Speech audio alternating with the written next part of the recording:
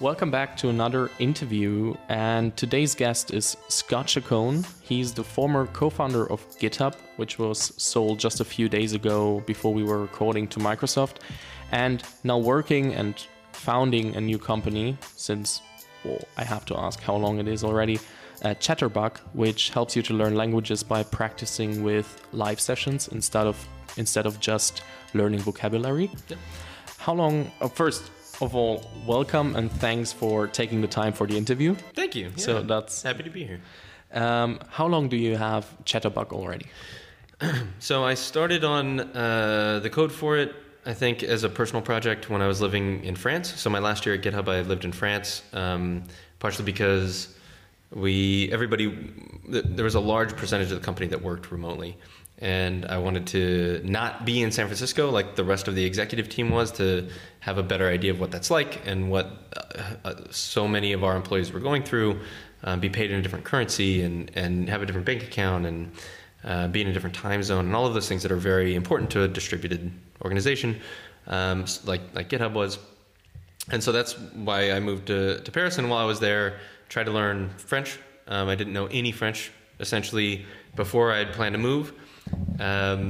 And spent several months on Duolingo on an app trying to learn it, and then landed and couldn't understand anything and couldn't speak it or whatever. So at that point, I tried everything that was on the market: in-person classes, Alliance Française. It was like Goethe Institute in France. Personal tutors, in-person tutors, all of these different things, and started writing software to help me memorize things. So with spaced repetition and things that I had tried to research, what is the best way of figuring out, like learning all of these words and learning all of this grammar. And so that software, I think, was started then. That was about 2.5 years ago, almost 3 years ago, when I was living in Paris.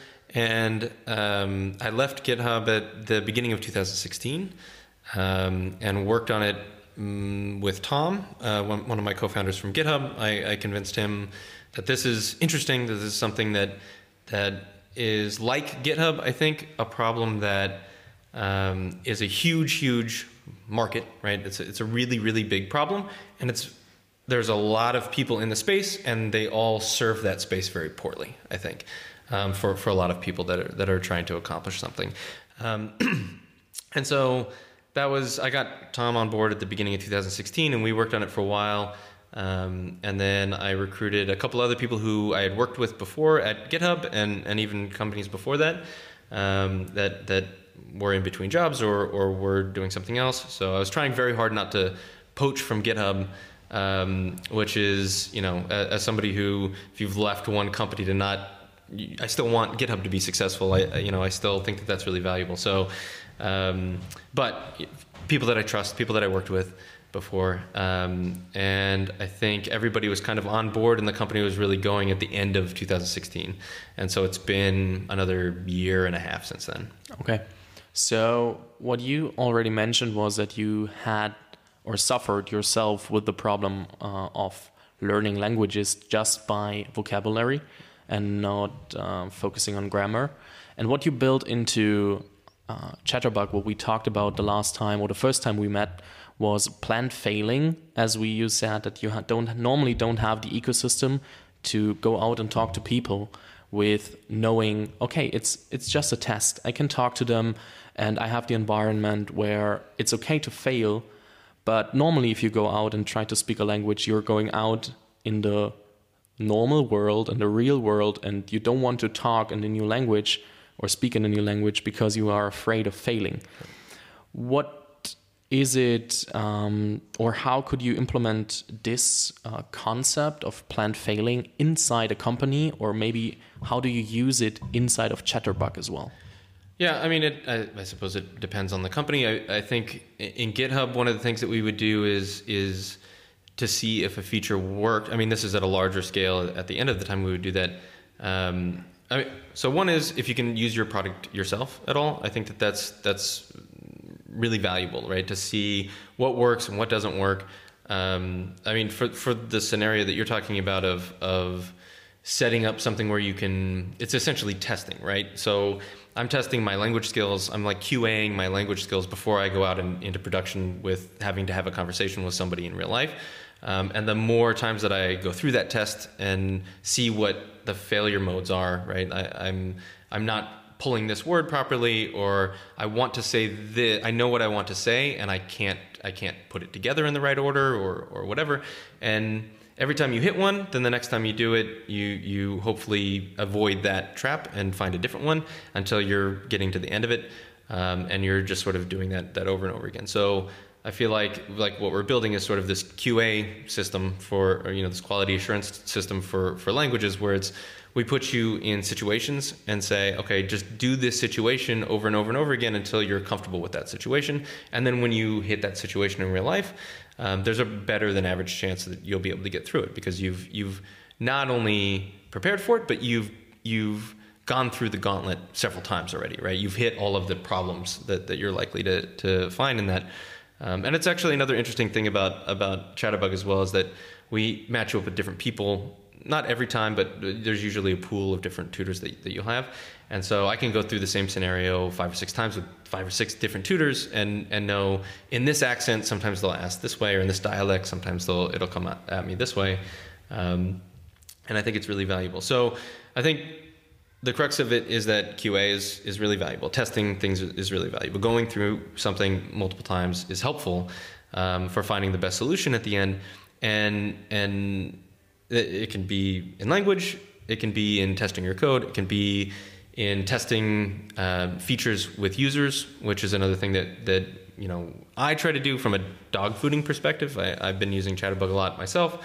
Everybody that comes on board, if they already know all the languages that we teach, we try to get them to go outside and take other language classes. Like what do students really need out of this thing? And that can be applicable, I think, to just about any company, right? That you have your employees use it, that you use it as a CEO or as a founder, that you understand very personally the problem sets of your customers, right? And if that's not possible, then you listen as much as possible to your customers that are going through all of this. So that's another thing that we try to do is make sure that we have open lines of communication to our customers. And it's something that we did at GitHub as well. If we were trying out a new feature or something, we would launch it to 10% of the population and watch them and see how that worked, and see if that was solving their problems in a better way before launching it to everybody else, right? So I think it's about the quality assurance is about listening to your customers and making sure that people go through these things in a real way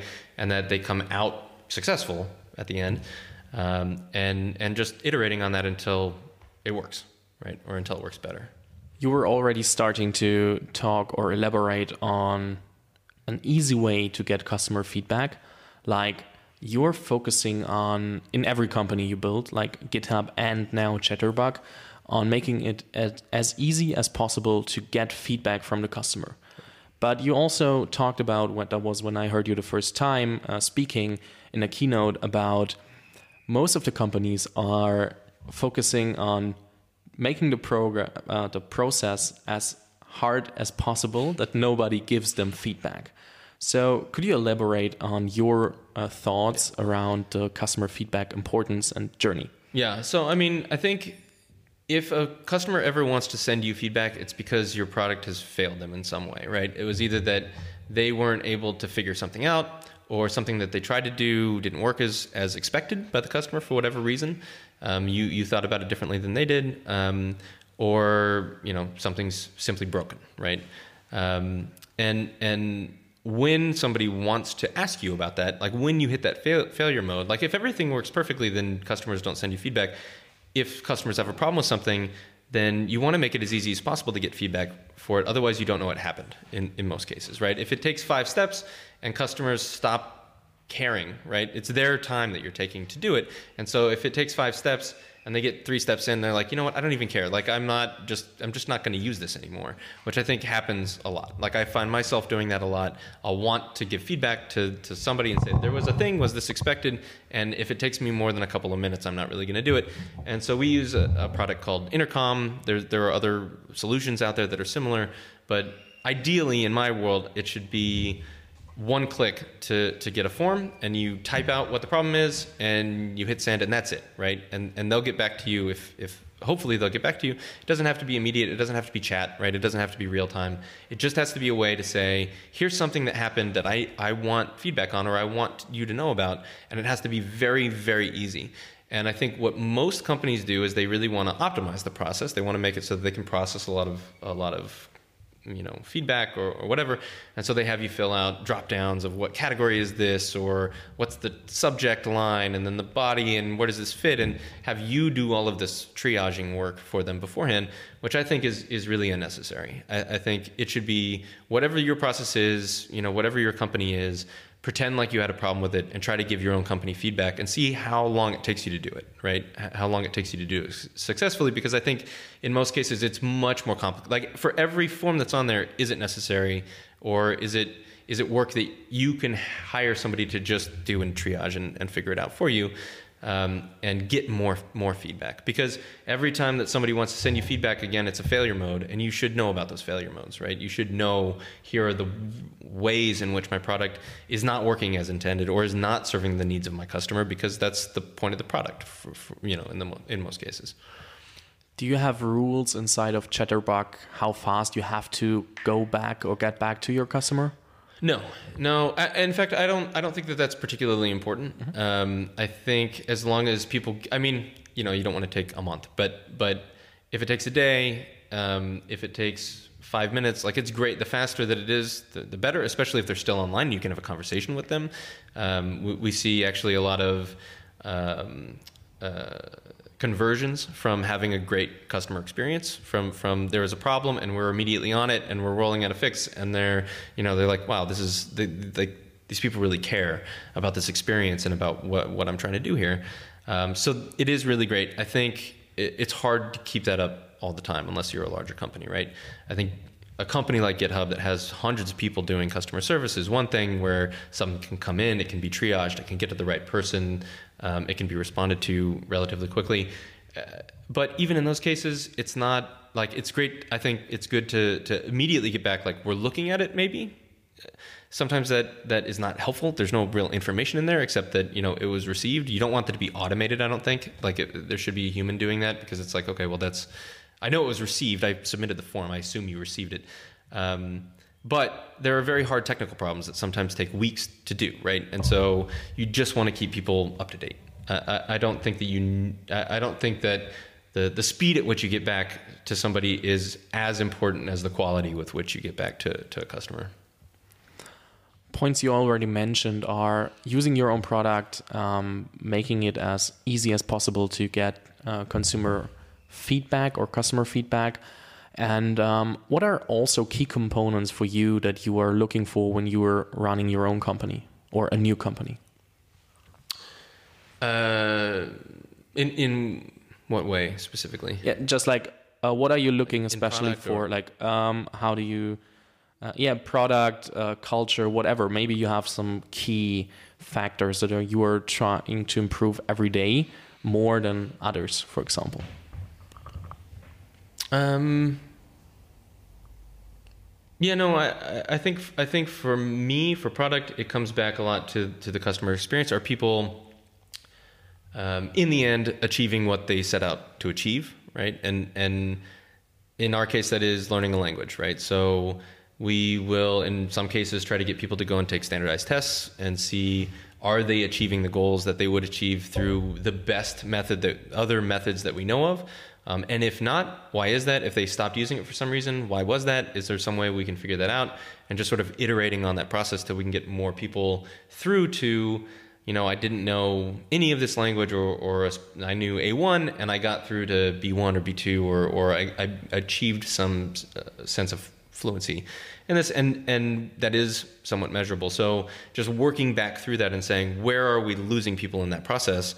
And is it avoidable? And if so, why? Like, is it something that they didn't know about the product? Is there something we can inform them of? Like, what are the patterns of people that do happen to get all the way through? Like, what types of customers are those? And can we take the things that they were able to do and backport them to other types of customers, right? Like fill in gaps.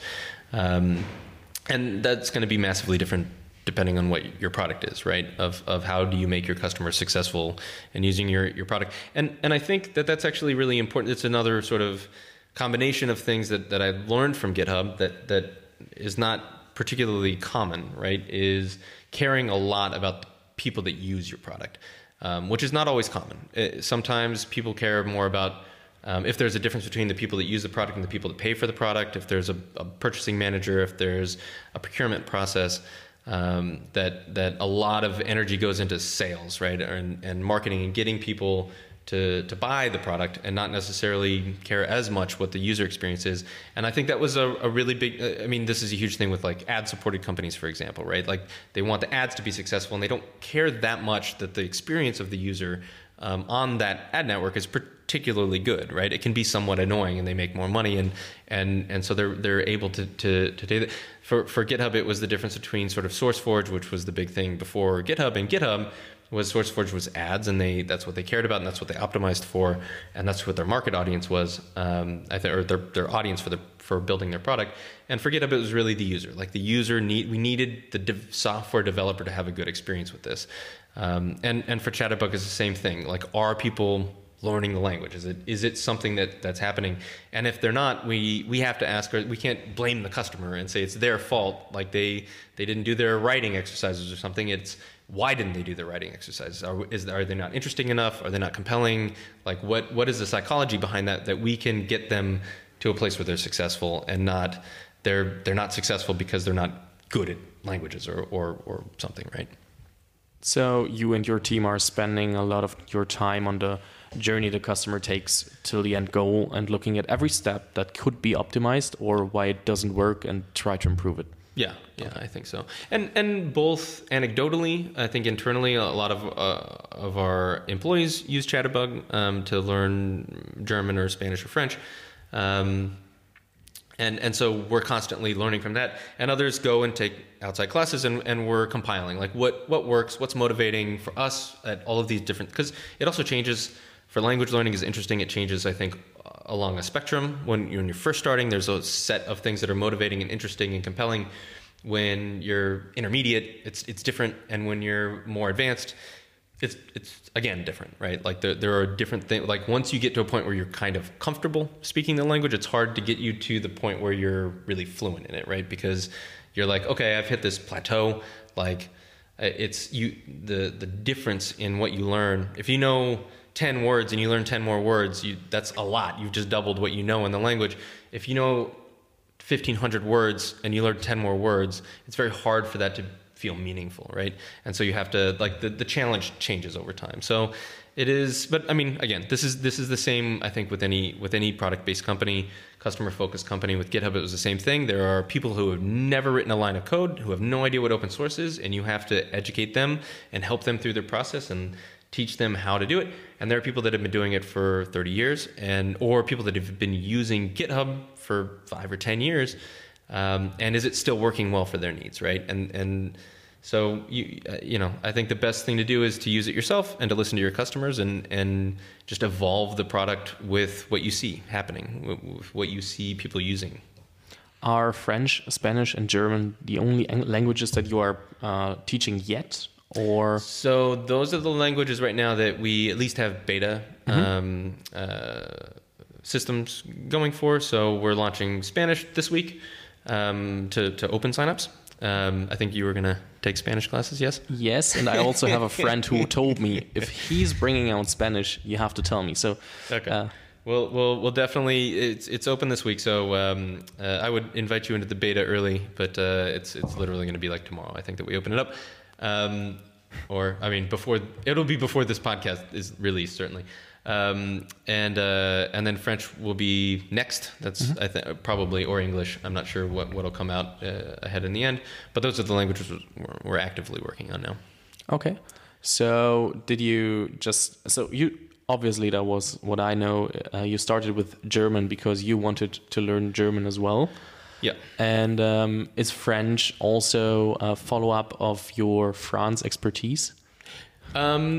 I think the Spanish and French come more from customer feedback. Okay. So we had an open sign up of if you don't want to learn German, what language do you want to learn? And we just kind of looked at the data that was coming in of what people said that they wanted to learn. And we got that a lot anecdotally as well, where people would come in and do a couple of lessons in German, and then we would follow up if they stopped using it and say why. And they're like, I'm just seeing what this was. I really don't want to learn German. I want to learn French or Spanish or something. And so that happened a lot. So it's most those decisions are mostly based off what people are asking for, what we think the market for. For me, the reason I learned German was not particularly because I wanted to learn German or because I thought it would be super helpful for me.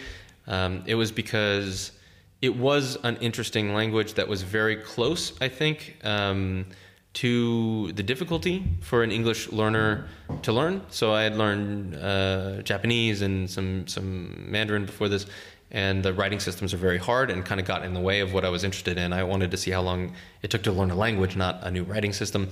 And so we'll get to those eventually, but it's another problem on top of learning a new language, right? Learning how to write in a new language. You can write English in kana in Japanese, right? If you it's just a syllabary. But for German, I had learned some French. I knew how long it took me. I knew the techniques and methods that I used, and I wanted to compare it as closely as possible to something else. And I already knew some Spanish. I took some in college and in high school. And so I really wanted to have something where I could do a different technique and then compare it to French, right? And so that's why I chose German. And now I'm just continuing in German because, we've opened this office in Berlin and we have a number of German employees, and it's fun now to come here and speak in German and get better at German and watch myself, sort of become more comfortable in it as I go. And to go farther, I'm better at German. My German's not super fantastic, but I can have conversations in it, and it is farther along than any of the other languages that I've learned. And so just to see what does that part of the process look like when you're in the B levels, is much different than starting fresh from something new. Thanks for sharing. What I saw when I went to the GitHub homepage, not GitHub, Chatterbug. I do that too. Chatterbug homepage. My two babies. Yeah. So I'm always messing around with Chatterbug and GitHub when I talk with you right now or about you, and I'm always confused. But when I looked there was also a B2B version. Yeah. So what can Chatterbug do for me as a company if I have a team of 20, 50, 100 people? So what can you do for me as well? So, I mean, that is, you can... Well, let me back up a little bit. I think one of the interesting things that GitHub did that we also wanted to kind of emulate in Chatterbug is creating something that people that used the system like to do, and then go into companies and say, this is something that people here like using, right? And spread it within find one or two people that use it within the company and spread it within the company. For Chatterbug, I think there is a big opportunity for us in the B2B market eventually when we have more languages on board, because I think we are a very effective way of learning languages, of teaching languages. You can learn it from anywhere. You can have a very distributed office. You can have offices in 40 countries, right, and offer all of the employees classes through this, and it works really, as opposed to trying to bring in tutors to all of your different offices and having schedules and all of that. I think we make teaching languages much easier, but right now our focus is much more on the consumer standpoint, right? Like, if we have you invite people into this, are they going to enjoy it? Are they going to be successful in it? Can we measure that? Do we understand what that journey looks like? And learning a language is a really long process, right? It takes a year at least to go from a low level to a relatively high level. And so we're trying that with hundreds of people at the same time and seeing what does this look like. I think in the future we will concentrate more on B2B, and it is the same thing that the GitHub did, right? We had this consumer product. We got it to the point where people really liked using it. It was very, I think, successful and easy to do and solve people's problems in a very real way.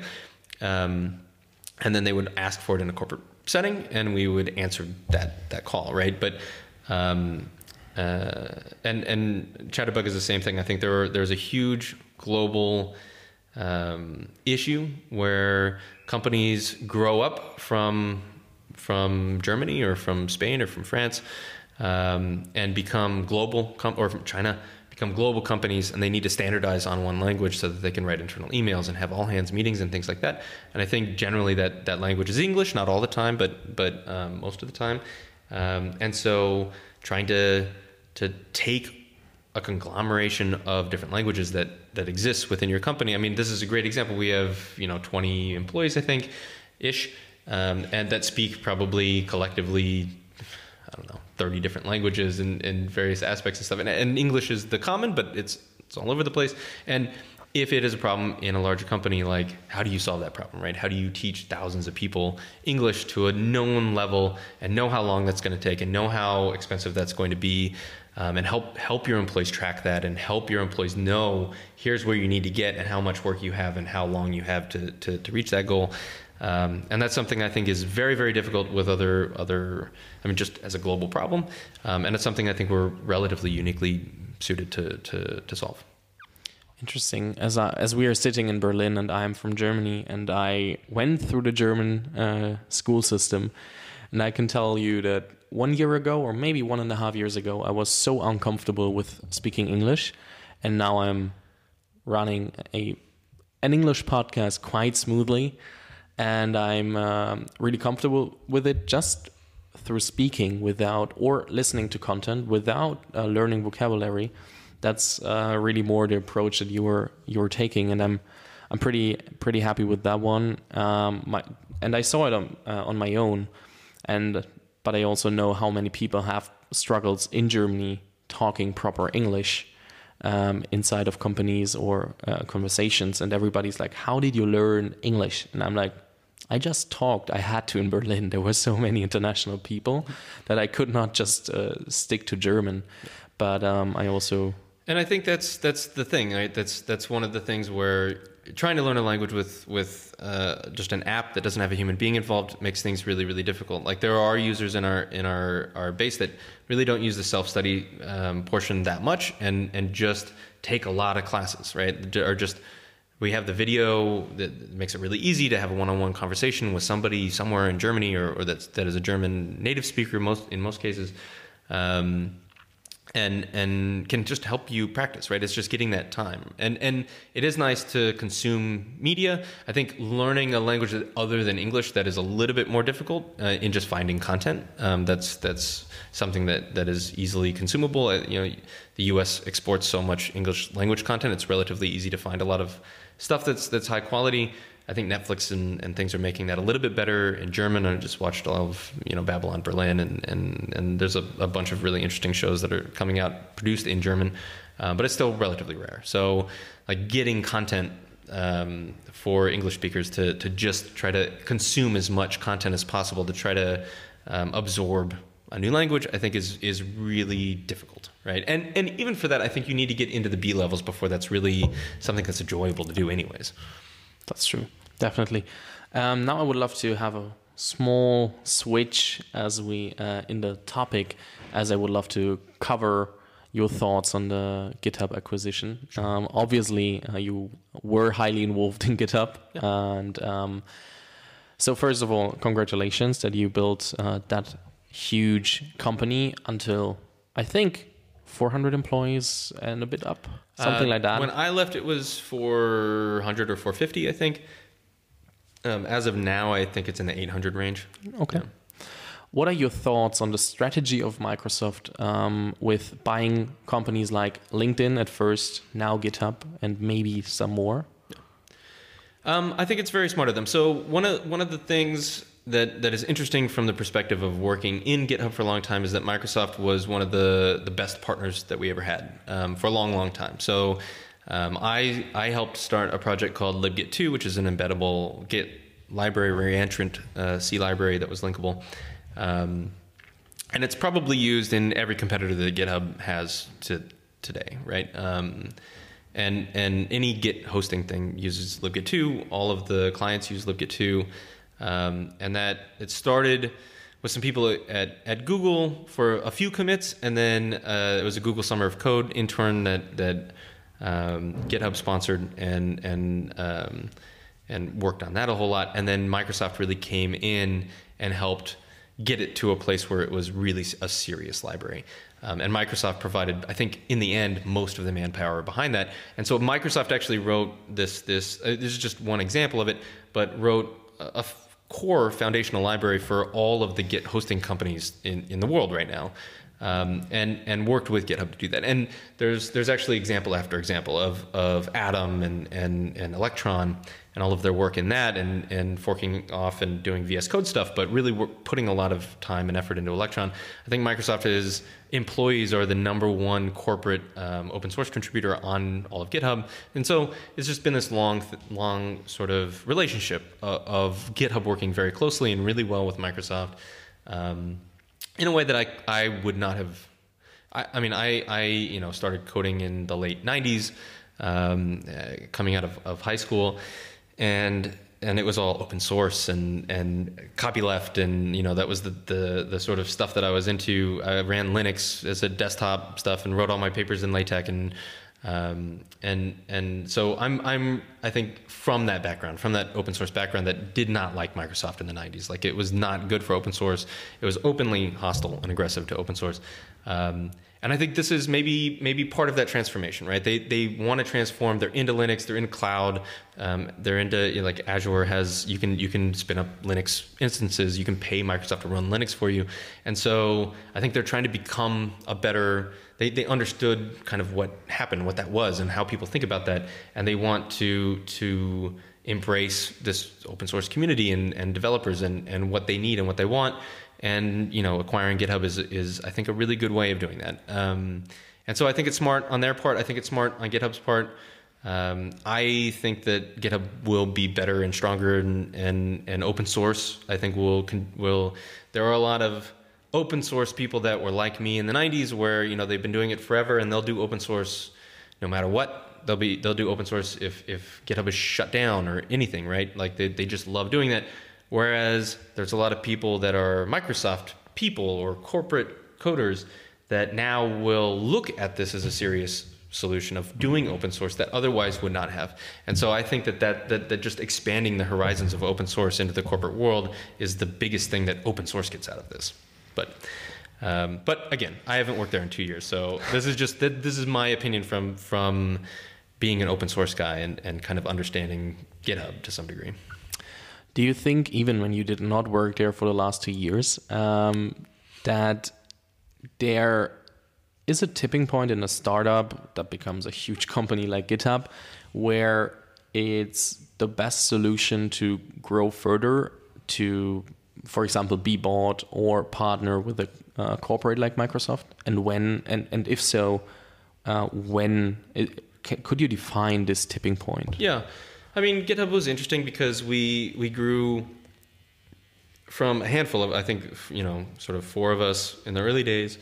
It grew very, very slowly, and then that kind of ramped up, but we were bootstrapped. So we didn't raise any money. People are saying online and stuff, I keep reading this, that GitHub was never profitable or can't be profitable, which is not true. GitHub was always profitable, and ran entirely bootstrapped for the first 4 years, up to 100 and something employees, I think, before we raised a penny of VC, which is incredibly rare.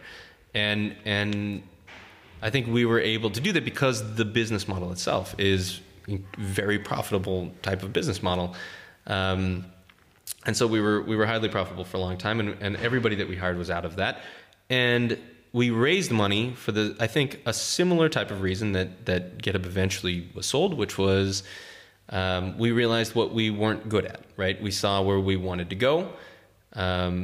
We saw that a couple of open source coders that hired a bunch of other engineers that were interested in open source and had never really done business venture before, that didn't understand anything about stuff outside of engineering, really, management or HR or sales or anything, that we needed help with that, right? And so that was really the driver of it's a Series A because it was the first thing we raised, but it was a $100 million raise. And so there's not a lot of $100 million Series A rounds.